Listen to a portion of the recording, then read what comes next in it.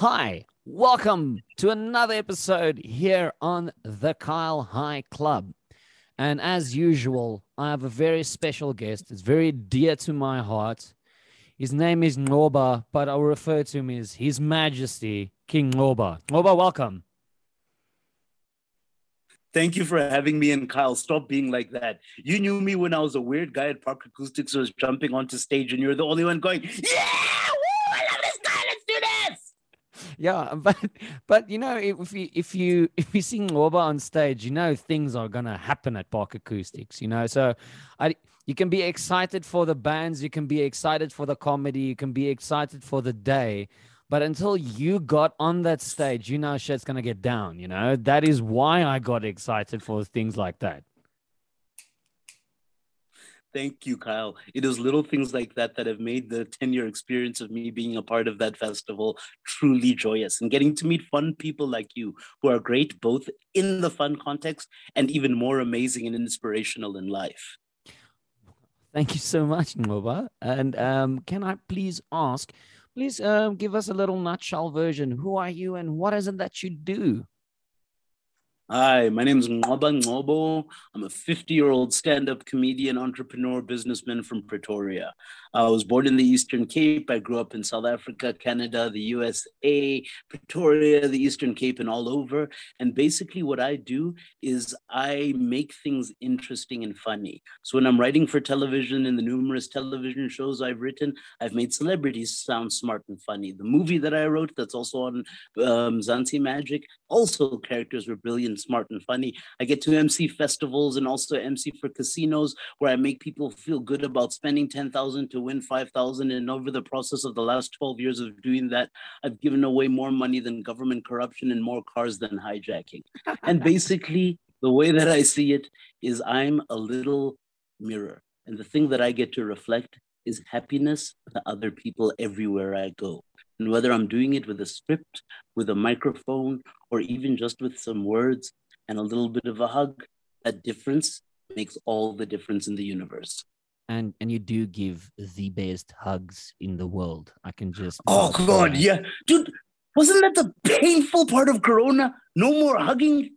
Yeah, Oh, you get the weird chicken wing or the fist bump, and you almost feel like this person is betraying you. It's like, come on, man, we used to be so tight. our nipples used to touch through our clothes. What happened? It was so good. So, Ngoba, how did you get into this industry? How did you go from being an average human being to, sharing your voice with thousands and thousands, millions of people out there? So, how did you get into your line of work? So I'll be honest with you, it wasn't very, very easy. Um, I had a lot of trouble in school because I did 13 different schools in 12 years of schooling. So my education was really, really messed up.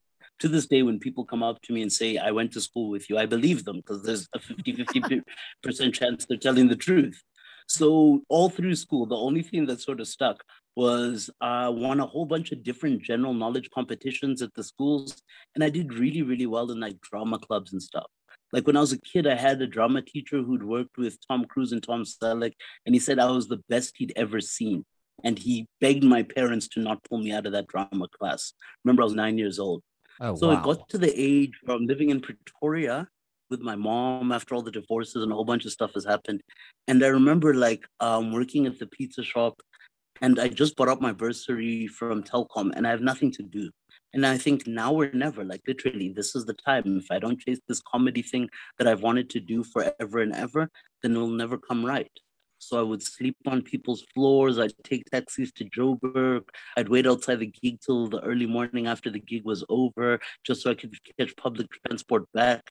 And for 3, 4 years, I realized that it isn't going to work because number one, there's not enough of a comedy scene in Pretoria. And number two, when I go to Joburg, it's too much logistics. So I worked a little bit Ah, harder in the pizza shop to get myself a car, and I became a manager and a co-owner. And then I started to hit the clubs really, really hard. Like I'd okay. make sure that I could try to get 3 or 4 clubs done every single week. And it It's really like started to pay open off mic clubs, or what did you do at those clubs? whatever.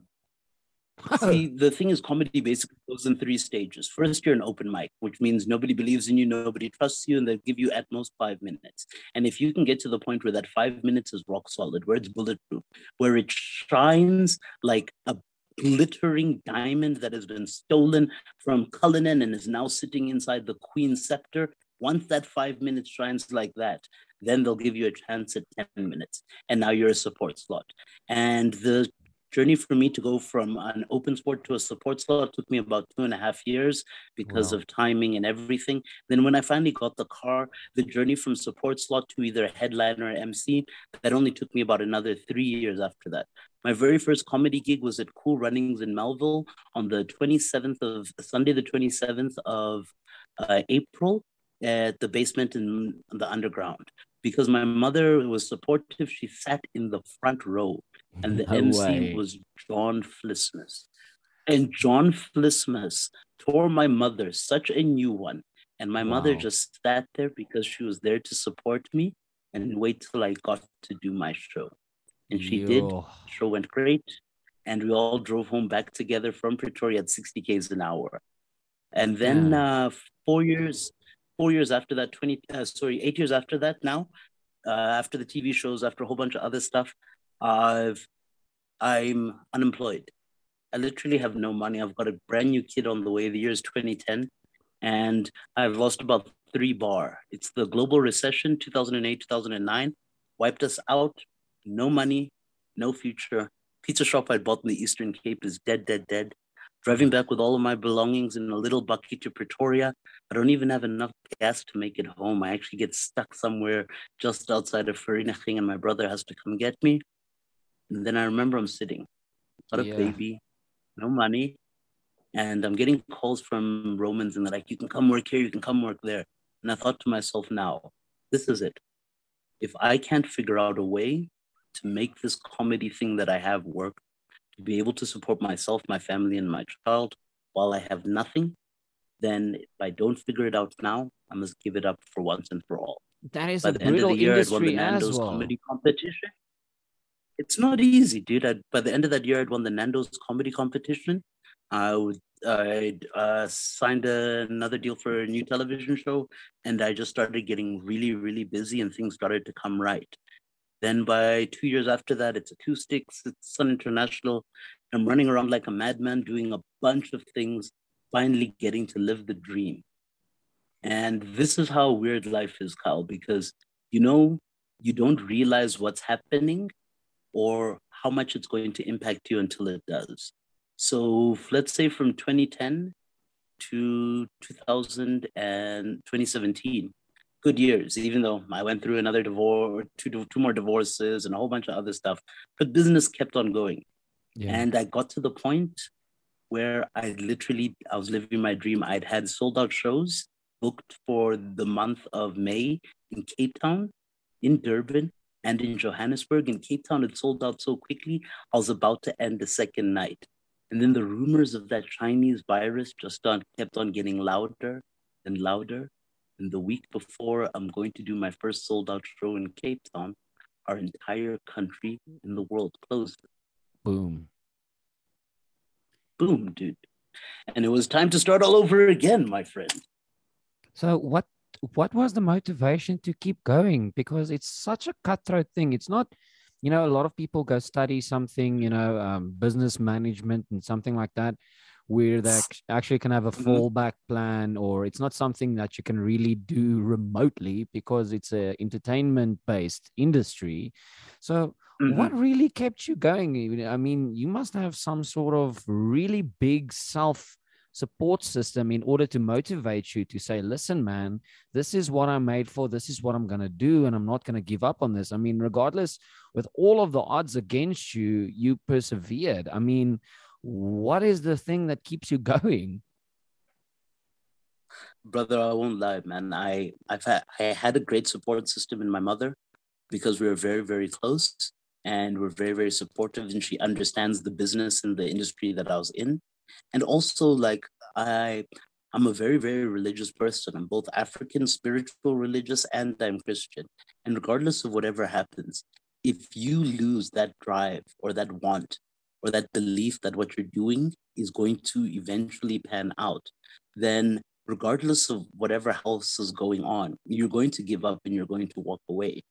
And with Yeah. all the things that I've done, from the movies, the multiple television shows, the Comedy Central specials, the festivals, not just Park Soul Mutual, Mother's Day concerts, like a whole bunch of stuff, right?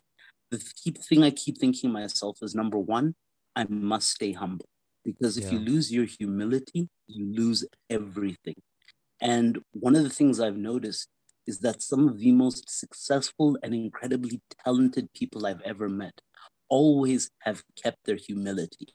Of course, there are rock stars and people who think that they're special, but the people who I've got the most from and learned the most from always had time for everybody. They knew everybody, from the cleaning staff to the people who are helping them on stage to greeting the bar people when they're getting their orders.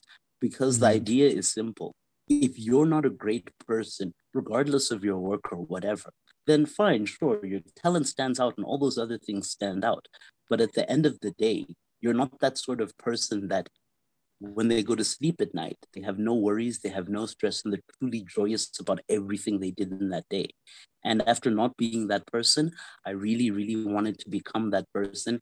And I think that's what the journey of that last 10 years and staying focused to be able to do comedy has come from.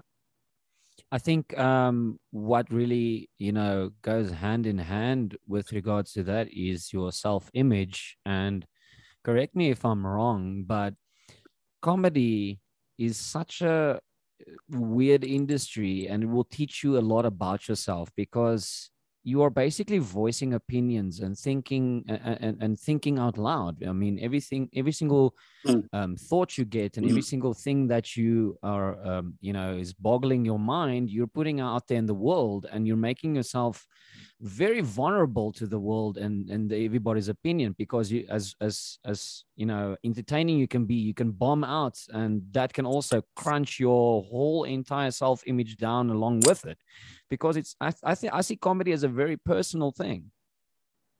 Look, I couldn't agree with you more. And I think that's also the importance of having quality in your message. You've been seeing me for years, dude. And I don't, especially when it's stuff that I love, I'm not trying to repeat first, I'm not trying to repeat, and I'm trying to get different messages across. Yeah. When I started comedy, everybody, every other comedian, every direction is going Black people, white people, Indian people, Black people, white people, Indian people. And I Yeah. go, that's nonsense. That's not the conversation I want to have. The conversation I want to have is people, Yeah. people, people, people. And then after that, right, we grow, we grow, we grow. Like, you can even take a look at a special I did for Comedy Central in 2006. In that special, I was talking about wealth inequality, the Gini coefficient, and how South Africa is the most unequal society on the entire planet. 2 years before Time magazine even put it on their cover. And I still made that funny.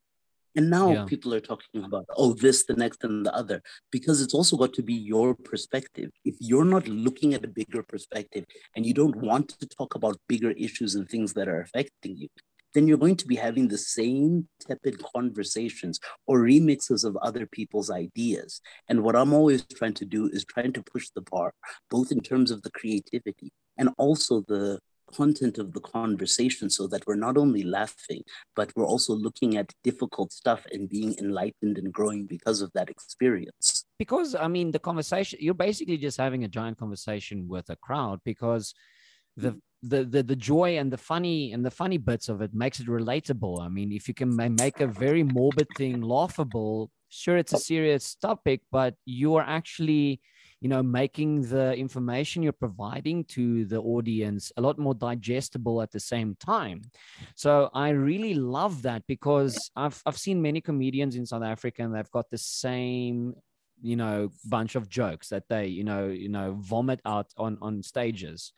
And what I've really loved Mhm. about your shows and what you do is you have very important messages, and you make that information digestible. Sure, it's serious topics, but the fact that we can laugh about it brings all of those communities, all of those races, religions, and genders together to, sit back and think about the same topic. I couldn't agree with you more, because those are the sort of things that we need, dude. Those are the dialogues we need, bro. Because if we're not always constantly talking to each other, understanding each other, and laughing with each other, then all we're doing is growing apart from each other all the time. And that's the worst possible situation. Because I think if you would have just stood on a stage and talk about how fucked South Africa is and how horrible the economy is, people are not going to sit and listen to you. But if you can make it, if you can make it to a point where you can make everybody laugh, sure, people are gonna, laugh along with you, but they're gonna go home and think like, wow, yes, do you remember that joke? That's actually really true because you're making it relatable. Oh, yeah, well, think about it this way, Kyle. The president's just extended those grants for 350 Rand, right? Yeah. But this is the same president that told us that parliamentary members can barely live on R1 million a year, right? Yeah. Don't you miss Jacob Zuma's maths right now? Yeah, it's great. And that's what you get It's for, and great. that's what you get for having a country with a 35% pass rate. I love it. It's That's right. absolutely Yo, beautiful. dude. Oh, guy, do you know, like, wait a second. Have you ever thought about it, right? Have you ever thought about, like, how little 35% is? If you went to go buy a cake and they gave you 35% of the cake, would you be happy? I'm gonna be angry, and that's exactly the same thing. I'm getting 35% of my maths. I've But the got a cool friend thing who is, works in the the financial cool thing service. is, sorry. No, go ahead. The cool thing, please go ahead. No, so the cool thing is only knowing 35% of maths, you don't argue the maths because you don't know a lot about it. If you're going to get 35% of that cake, you're going to think that is the cake. That's the whole cake. So keep the keep the country uneducated and everybody's going to be happy. All right. It's free. It works out perfectly, dude. It's the best present ever. And remember, if the people can't understand the maths, then they won't know how much is being stolen, how much has disappeared, or why it's such a big deal. Exactly. Everybody's happy. Everybody's happy, dude. It's a win-win-win. Yeah, it's that blissful ignorance. Oh gosh, don't you miss those days, Kyle, when you could just be young and free without worry? I like to think back on those days, being young and free, and it actually makes me value being an adult so much more because you take small things for granted now, but if you think back on those days, like, wow, I have actually survived for some reason with 1,000 Rand a month that I got from my shitty job and I made it work. What do I actually have to complain about now? So true. Or you made it through a situation that you definitely should have died and you didn't realize until after it was all over. Like, hey, wait a minute. I was nearly gone right there. Wait a minute. I'm still alive. And dude, and I'm telling you, this is somebody who's drowned twice, had two motorbike accidents. Like, death follows me, brother, and been shot. You've been shot. Yeah, dude, I was shot in 2010 in a robbery on the highway. I was going over to What? help this guy named Trevor Goomby. He told me we were having a writers meeting. Yeah, he told me we were having a writers meeting. He was a friend of mine at the time. I'd even emceed his wedding. I get to his house. It turns out the guy wanted me there because he was moving house from Centurion to Rudaport, and I drive a bucky. Yes, I'm from the Mort. I drive a bucky. Uh, I'm a stereotype. right. So I helped the guy move. While I'm helping him move, after the second load, some dudes put some bricks on the highway in Deep Slut, blows out my car. While I'm waiting for the guys to come back with the spare tire, somebody shoots through my car window. Bullet hits me in the thigh and goes up there 2 centimeters from my car. That bullet nearly Wow. killed me. Yeah, you could have been I still got dickless. the bullet to this day, and my jeweler is making it into a ring for me. I'm actually so excited What? because That that's is the a story of fucking life. cool We turn story, man. tragedy into triumph, bro. Tragedy to triumph, tragedy to triumph. That is how. Wow. That is awesome. Sorry, under the circumstances, but that is a really cool story, man. I mean, how many people can actually say they have been shot and they're wearing it as bling. I mean, that is like, fuck you, Des. From bullets to bling. No, I Yeah. think you've just capturized it. I didn't think about it that way. Turning bullets to bling. What the hell do you think? Wait, Yeah, Kyle, dude. Yeah, if we really want to make this a great episode, let me tell a great story. How's go that? for it. Go for it. All right. So my mom had been really, really sick the last couple of years, and Kyle knows like I've been helping to take care of her as best as I could. And 2019, I was dating this beautiful girl, but this girl was dating herself, and I had no idea. Because some people, when you date them, you're with them, and some people you date them, you're with them, but they're really with themselves, and you just happen to be along for the ride. You're just the And wheel the I tried hamster with is running on. exactly, dude. Oh, but they're enjoying the run. They're enjoying the run, dude. For example, I'm not gonna mention this lady's name, but I brought her mom and her like I put them because my mom was sick, and it was the Mother's Day concert at Zoo Lake, and I've been emceeing that like 3-4 years in a row. And this year it's myself and Mafiki Zolo, right? Okay. So my mom is sick in hospital. So I tell her, like, bring your mom. I thought your mom and my mom could sit together and they could get to know each other during the day. But my mom can't make it. So she brings her mom. Her mom has a great day. And her mom gets so hammered that she can't walk back to her car and they have to put her into the golf cart. And while they're driving her back to her car so that with their daughter so the daughter can drive them home, the mom falls out of the car and breaks her shoulder. She has to go for surgery and 3 months of rehab after that. Yeah. And that was the first time I met her mom. And then the worst part is, yeah, the worst part is I went on 2 vacays with his son, right? One, we went to like Groot Marico because I wanted to like try Mampur. And I Okay, love the great. history of Zeerust and Groot Marico. It's got the eye, which is the deepest natural spring in Africa. The bottled water is like world famous and minerally enriched. It's got the Mampur country and it's got a whole bunch of other interesting sites. And Okay. the 4 nights I was in Groot Marico, 3 of them I was absolutely by myself because my partner passed out and fell asleep on me every single day. So Wow. this is where the story gets interesting, and this is where Kyle gets involved. So I'm trying to feel better. I break up with this woman and I'm like, I'm done with women. I've had enough. I'm single. I'm done with this. And then this beautiful colored girl had been inboxing me and DMing me and blowing up my messages. And I'm Okay. gonna tell you, if there's any ladies listening to this podcast, persistence works. All right. One day that nigger is going to be weak. And this woman had been messaging me for like a year and a half. And then finally she's like, all right, fine, I'll see you. I got acoustics on Sunday. After I'm done, I'll pick you up and we'll go for drinks and we'll go to Ant class to go watch What? the karaoke. That Mm. night, who is at Unclass doing the No. karaoke, No. putting on the most spectacular, epic, wonderful, balls to the wall show I've ever seen in my entire life? Do you remember this No. night, Gal? Yes, I do. Do you remember that chick? Oh God, she looked like Jessica Rabbit. Do you remember Dude, Jessica Rabbit from Who Framed yeah, Roger Rabbit? yeah. I remember that night, and I remember singing Bonnie Tyler's "Total Eclipse of the Heart," and Yes, dude. And we jumped on the table and we started to sing along with you. What? Oh gosh, what a night. So, damn. so that Okay, night, I didn't that was expect the last myself to time. be in this story. Yeah, yeah, you didn't. That night was actually the last time I'd actually been with a woman, bro. That Oh was the wow. end of 2019. Do you remember that, Kyle? Yeah, yeah, Just before 2020. Yeah, yeah. That was the last time I that was the karaokeed last as time. well. Seriously.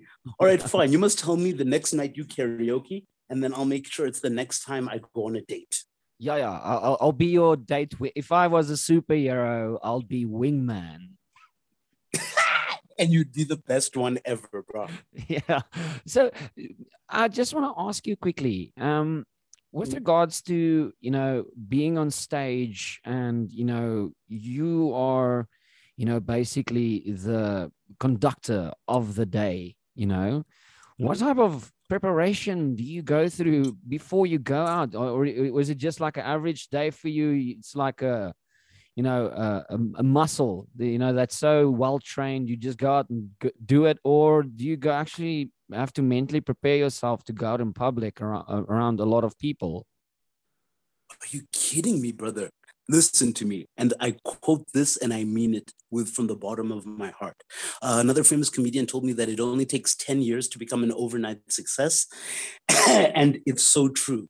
I sit and I research my bands. I listen to their music. I make sure I've got new jokes that relate to the people and relate to the day. I do other research that's related to the product. And then I send myself this beautiful either email or I write everything on my favorite, which is black paper with a gold or silver pen, all my entire notes for that day.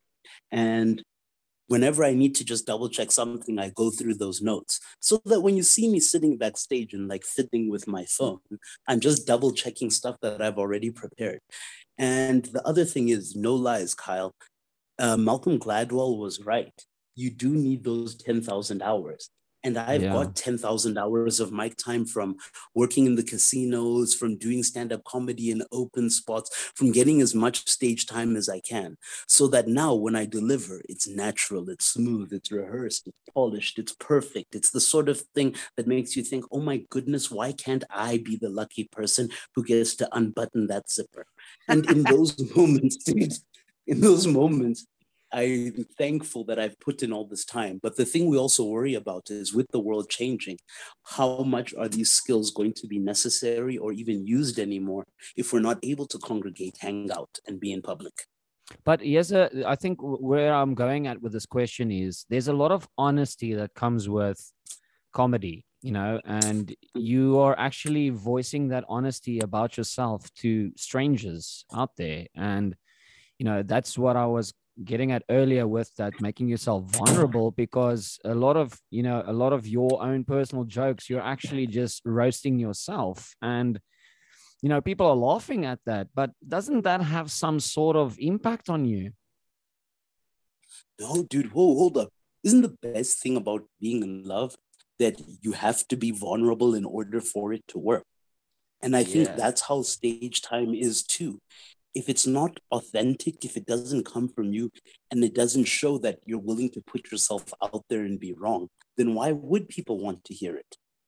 Yeah, yeah, that blew my mind now, because I've never really thought about it like that. Because I've been on a stage several times myself. I mean, I've played in a couple of bands, and like I've done karaoke and stuff. And one of my friends invited me to open my um, comedy evening, and I've never done comedy. I'm funny when it comes to conversation. Don't put me on a stage and say, "Hey, be funny now," because that's pressure. That's pressure I can't deal with. But all I've done was I just basically roasted myself, and people were laughing, and it was horrible for me. I walked away, and I was like, yes, can you believe everybody was laughing at it? But I had to it actually took me quite a lot of time to actually take that experience and turn it around and thinking, you know what, you actually change people's lives. And, you might have sparked some courage in other people's lives to actually be honest with themselves and people around them as well. So, so true. And also when you share that vulnerability, when you say, hey, listen, I wake up every morning, I'm working on my weight. I'm not winning, but I'm working and that counts for something. You're Yeah. showing people that you're having that same experience. And then whatever falls from that, now you've got that common connection. And without the common connection, there's no way that people can feel that they're a part of the story, part of the experience. Dude, I actually want to share a story with you, and I'm actually glad we are recording it, because without you actually knowing it, you've kind of changed my life in this perspective. Okay. So it was Opikopi, I think it was Force or something like that. And I had a shirt on that had the P word on it, the Dutch word for cat, you know. And I walked around. I had this socks that went up to my knees. I had a comb in the sock, and you were busy with a show, like you were balls deep in a show. And drunk Kyle just rudely interrupted your show, like rudely. You were like right in the middle of a joke, and I just came in, I completely ruined it. But you turned that whole entire situation around, and you said, "Hey guys, look, here comes a guy dressed up as the apartheid." I remember the day. I remember the day. So the reason where I'm getting at, the reason I always wore that shirt is, you know, how people reacted to that shirt told me a little bit about the person. And it was a very horrible way for me to get to read people, because I had to equalize and normalize that situation no matter where I went, because of having this rude word on my shirt. And the day you did it, a lot of people actually knew me throughout the whole entire festival. Hey, Kyle. Hi, Kyle. How are you? But the people I attracted, it was a certain type of people, and I don't want to normalize or I don't want to generalize as well. But that was the last day I wore that shirt, because I don't want to be forever known as that. Sure, I had the shirt and I knew what I was doing, but it changed something in me where I actually wanted to leave a good impact on people with what I say, with what I do, and how I conduct myself. And we spoke about this off recording earlier, as having a little bit of pride in yourself. And I've always seen you as a person who's very confident and who takes a lot of pride in themselves. And that alone, being on, off of stage, and even just you coming to my house, visiting me, just having that little bit of pride about yourself, you don't even have to say a word, and that can change someone's life. Yo, Kyle, you don't know how much that means to me, dude, because the the sort of experience that you're describing, as in sometimes you're going out there to try to see the worst in people, and now that you're happy to go out there and try to find the best in people. I've also sort of been through something similar. I had a t-shirt from my old comedy company that messed me over, and the t-shirt, please excuse me for swearing on the podcast, the t-shirt used to say fuck 'em and bury 'em. And it used to be my favorite t-shirt, and I'd run with Wow. my dog with it every single morning. And then one point I realized that this isn't the sort of image I want to be portraying for myself. And it went from little things like, okay, cool, you're on stage, then please start to look a little bit more professional, wear a shirt, wear a tie, do something so that you feel that you're being the better version of yourself that you want to be. And the thing Yeah. is, that journey isn't like a one step journey. It's not No. just one thing. It's one thing that leads to the next thing, that leads to the next thing. And then you turn around and look and you're like, oh my goodness, how much have I changed and has the world changed simply because of that first step that leads to the next, that leads to the next. And it's that little bit of self pride. I'm not saying you need to always be presentable and always, try and say something that will inspire people. And I think there's a little bit of a gray area between taking pride in yourself and also just being yourself as well. I mean, I think the open honesty of you being you, together with actually just stepping a little bit back, seeing yourself as a third person and thinking, oh, how can this, sure, with my friends and everything, I'll be a certain manner, but how can this impact anyone else? And sure, if that's your vibe, if you want to wear shirts like that, if you want to go out and do things like that, that's your vibe, cool. But I'm just thinking, if more people would actually just be more considerate with people around them, even if it's just the general public, that small step will actually change lives. Dude, I could, like, guy, this is like literally the biggest problem that we have in our nation as a whole. Everybody's more important than everybody else. Everybody's richer than everybody else. Everybody's got a reason why they need to tell you off. And if we could just have that time to be humble, to be personable, to show Ubuntu, I do agree with you. We'd be in a vastly different situation and a vastly better situation.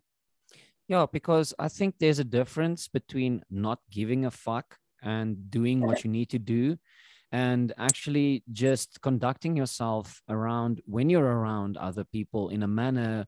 You don't even have to say anything. I mean, just conducting yourself, thinking about, you know what, there are people around me. How can I just make that small lady who every single day, takes my groceries and she scans it, you make that person's day a little bit better? What can butterfly effect from there? Brother, like, bro, you're speaking the gospel of the universe right now, dude. Each one teach one, each one help one. We're all here to help each other. Like, that stuff is, for me, is the basis. Whether it's the lady who's helping me pack my groceries, somebody who's grabbing me a drink, somebody who's helping me get some petrol, or if I'm that person who's in need of help, all we need to do is just be personable, and things will be so much better.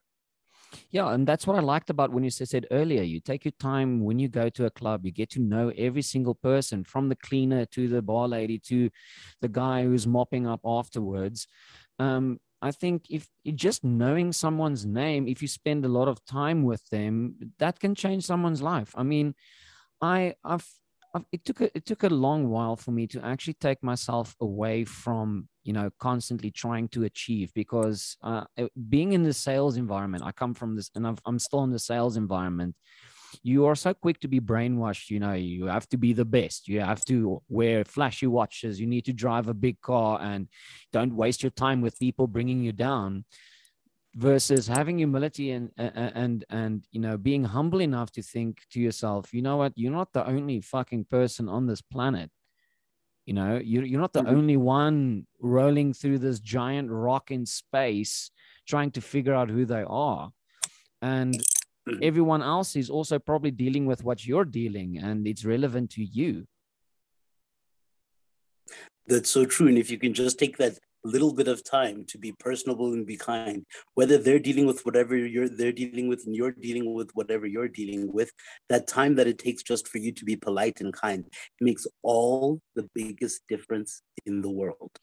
And that's why I commend you for, I mean, comedy is it's as an enlightened and happy-go-lucky and joyful it is, it does have its dark side. I mean, it does have deconstructive way of conducting it as well. And I have such a, I'm not going to mention names, but I've got such a big, hatred for most of South African comedians. And I don't watch a lot of South African comedy because they either make the whole entire comedy thing about themselves, or they make it way too political and vaguely cross racism or gender lines and things like that, which we don't need. I don't think we need that.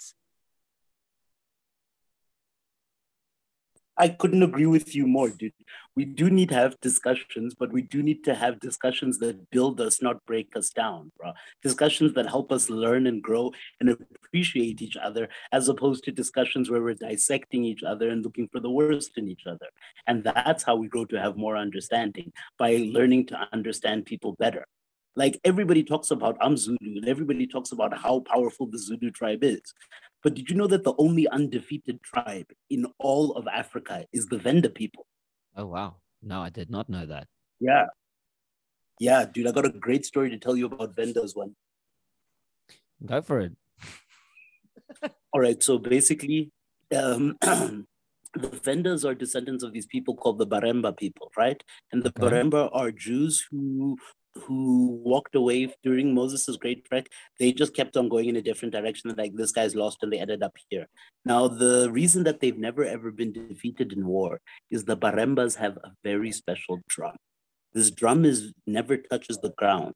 Every single day, all day, it's held aloft by four human beings on poles, right? And this drum is made from the skin of human beings, the skins of their backs. And what happens with the Baremba is they do not fight. They do not go to war. If you attack the Baremba, they allow you to attack them, and they try to regroup and save themselves. And after they've been attacked, they go and they get the drum. Now, what happens with the drum is they all have to keep quiet. They all have to cover their ears as much as they can, and they wait till night and they start beating the drum. Boom, boom, boom. And what the drum does What? is it puts people into the deepest, most powerful sleep that they cannot wake up from. And then from there, the Baremba soldiers would go and they would stab all the other soldiers once in the heart and leave one to wake up in the morning to be able to tell the tale of they woke up and everybody was gone. Damn, dude, that is badass. That drum is there. It's still there. You can go to Venda and see it. Wow. that is such an amazing story, because not only are you creating fear with this drum. I mean, imagine, you're one of those people who survived this, and you hear this drum. You don't even have to go out in war and be like, you know what, I'm not even going to deal with that. I know what this is about. This is not a Congo show, guys. This is some serious stuff happening right now. Mm-hmm.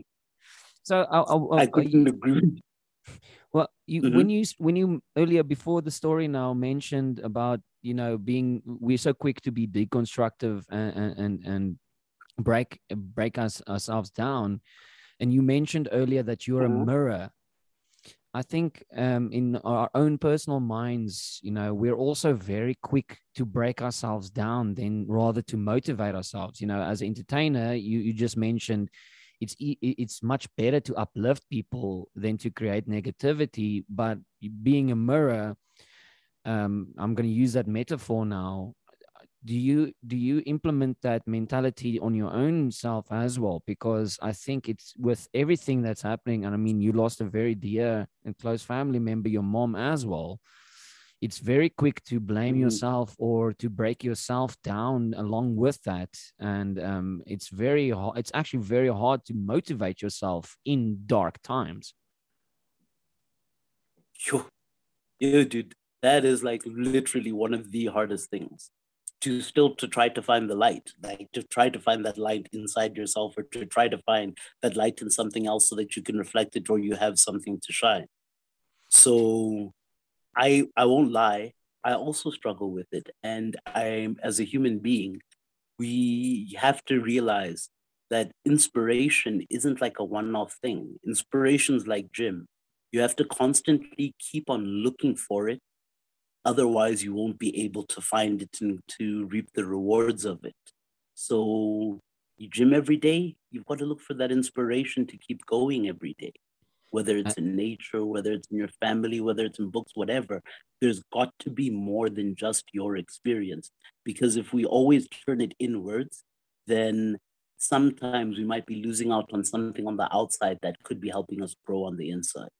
and that brings me back to, people just being considerate with other people, right? So imagine you are just trying to, find that light, and just, gem your mind, and just to try and find your inner peace, and you have people around you constantly bring you down, and this guy's got a new car, and everybody around you is just doing really well.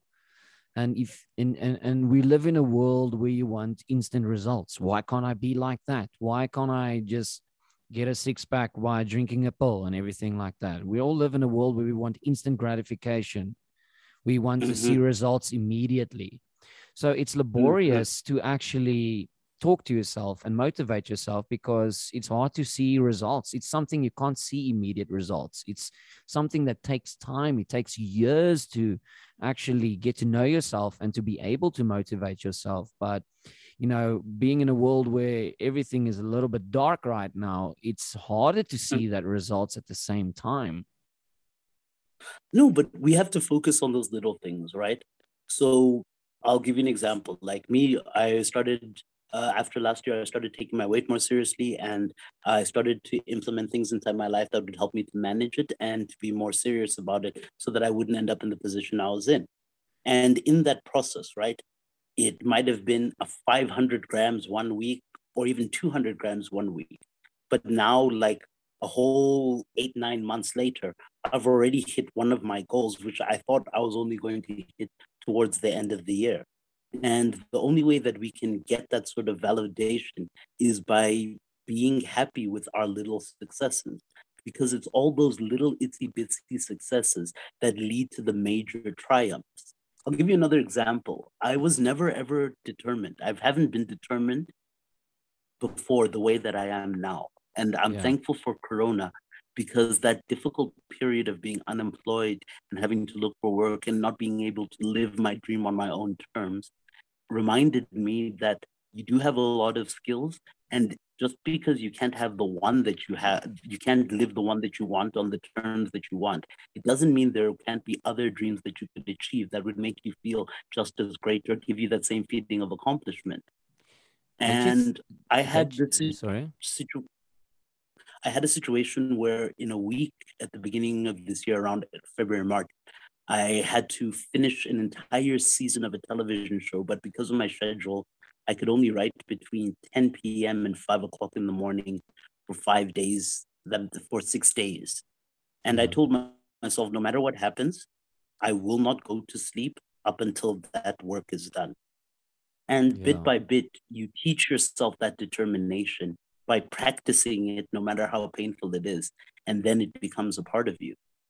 Don't you think the success in what you're talking about right now lies within, you know, not getting gratification from other people by actually getting gratification from yourself? You need to be able to applaud and acknowledge your accomplishments yourself, because if you are going to try and find for that gratification in another human being, you will always be disappointed. That's what I firmly believe.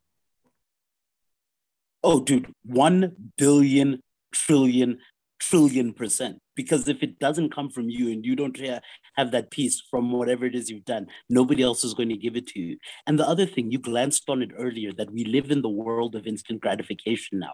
You post a picture, people must like the picture, it must get 1,000 likes. And then all of a sudden, once you see that 1,000, happiness. And then you're going to keep going back to check who's liked it and how much more it's growing. And the reality is that everything worth having in this world doesn't come with instant gratification. It comes with Yeah. long turmoil and suffering.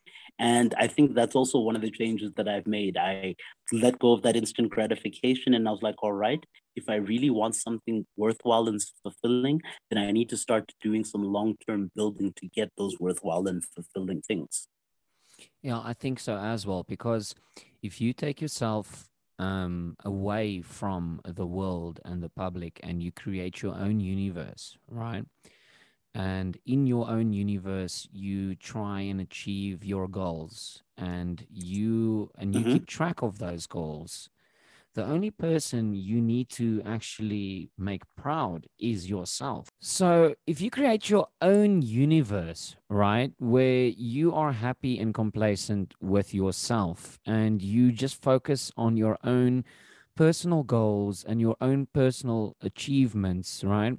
I just feel your own life will become so much better and so much easier to go out in the world when you're the only person you literally need to keep happy. Yes. I think it's the Buddhists that say all anticipation is the basis for disappointment. All expectation is the basis for disappointment. So at least if you can learn to focus that energy inwards and you can say, all right, what can I do and how can I be better? And then when you achieve that, then your world becomes better for it. So, what do you do in amongst what has happened to you recently? And I know it's a giant knock in your own personal well-being, because like you said, one of your biggest motivations and one of your biggest, fans is no longer there. And how has that impacted you? And how are you adapting with, a big traumatic thing like that happening to you? Okay, I haven't even had the time to decompress yet. Everything is still so fresh and so painful. But I'll be also honest that I know that our family has legacies that we all want to continue. And one of the legacies my mom left behind was love, dude, like in all directions and everywhere we go. She was big on that. It doesn't matter if it's the cleaning lady, the security guard, or the CEO of the company. You're greeting everybody the same. You're polite to everybody because at the end of the day, if you're not the same person to everybody, then you're really not that person. So one of the things that like I've been trying to make sure that I maintain is deciding to not let what's happened break me away from already a great legacy which I'm a part of. So I want to continue those things. If you've been to any place I work at or any place I interact with, that's the way it's got to be. We've got to be constantly spreading and showing the love, which is why I always drop that catchphrase, nothing but love, because that's what we should be sharing with each other, nothing but love, but even more so with ourselves. And you are also a father yourself. Oh gosh, to an incredible 13-year-old who's just out of this world, brother. It's amazing. I didn't think fatherhood would be like this. So, I mean, having a really good foundation to come from, and you saying that out loud, that means that your child is actually, living that legacy that you're actually verbalizing right now. As much as possible, wherever possible.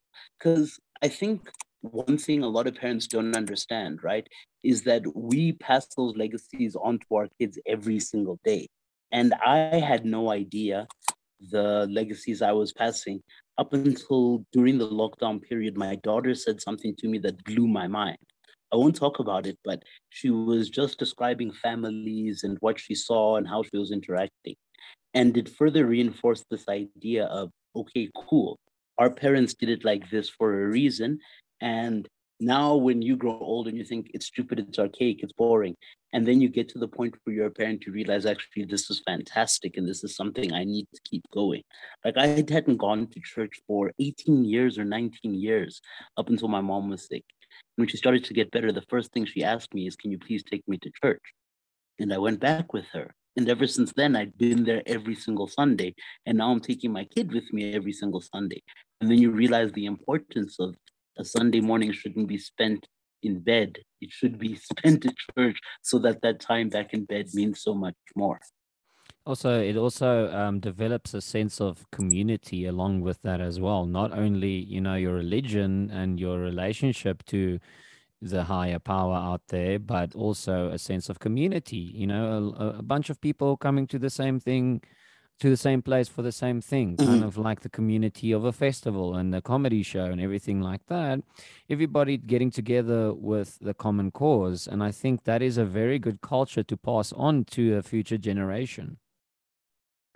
It's so true. And you've seen it. My daughter has been with me for tons of festivals and tons of interactions and even comedy shows and even church because she knows that those communities are what build us and those communities are what strengthen us, and we need to have that love in those communities and we need to be a part of them.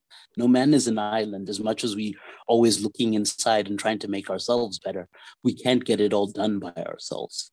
I just think it's really cool that you are proud enough in what you do and the people you surround yourself to actually, introduce your child into that world. I think it is such a beautiful thing because I'm not saying everybody should take the kids to work, but I'm just saying, you must have some sort of pride and trust in your friends and the communities you surround yourself in to actually, introduce your child into that.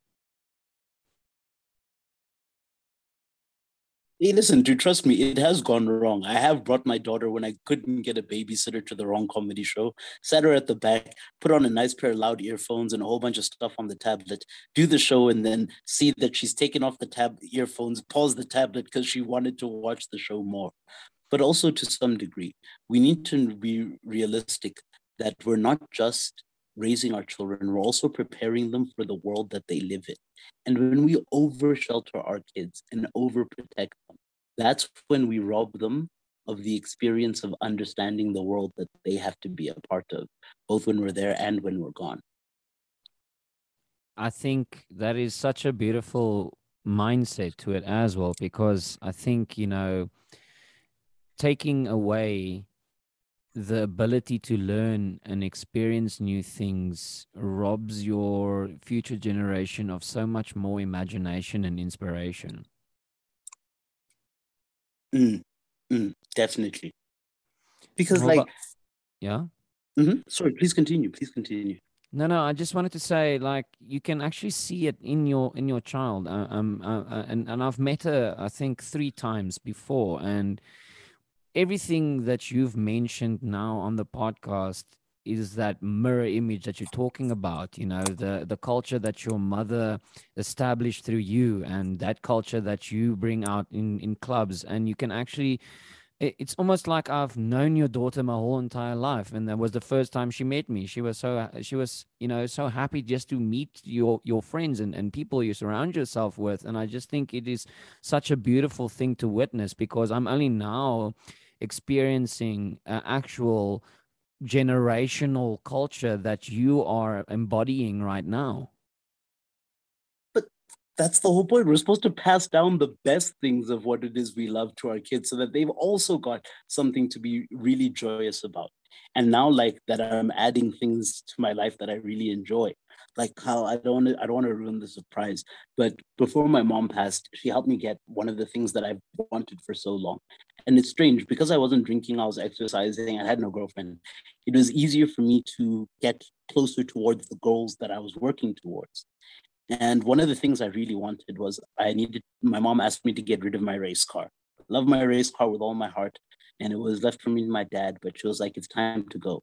And I didn't want to let it go. But in the process of letting go, it helped me get something that I'd wanted even more. And I think that's also one of the big lessons of life because we're all carrying around so many burdens and our hands are so full. But we don't realize that in order for us to be able to get the next thing that we truly desire, there's something else that we need to let go of. And that's the past. That is so true. It's like when Rafiki, clapped Simba over the head, and then he wanted to whack him again, and then Simba ducked. And then Rafiki told Simba, yeah, the past can hurt, but you can either learn from it or run from it. True. 100% true. And now I'm trying to learn and make the most so I don't have to run.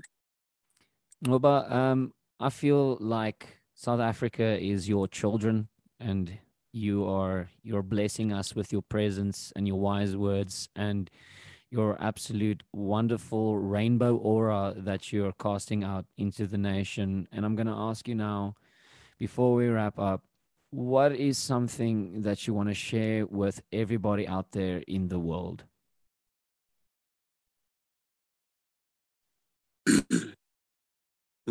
Wow, you really know how to put a guy on the spot, hey Kyle. This is why you make great podcasts.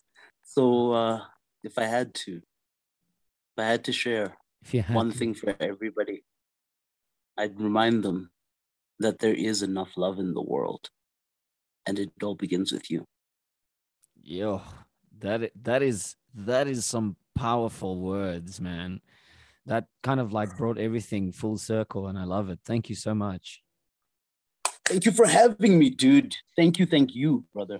Thank you for coming on board. I absolutely Oh, loved you on. hold up. Yo, Where do I buy your coffee so I can come support your business? Because you are getting tickets to my one-man show. Hold up. I know you're going to be my first ticket buyer, but we have a private rooftop right here in the city of Pretoria where I will be doing a one-man show, and I would love you to be there, Kyle. I'll just bring you some coffee, and then we'll drink coffee and watch the sunset together. Deal. Freaking Okay. deal.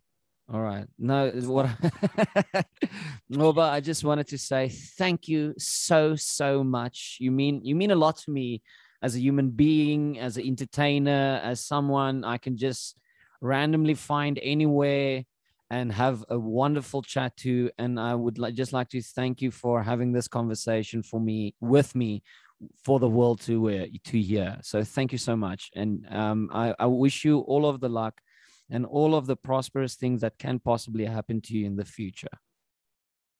All right, dude. Same to you, Kyle. Nothing but love and success and happiness. I believe it is the Yiddish who say "Bli in ara," which means without malice or jealousy. I wish you more success. Keep on kicking ass until you've got a bloody stumper in me, my buddy. Thanks, man. And you should have a wonderful evening, man. Goodbye. Good night.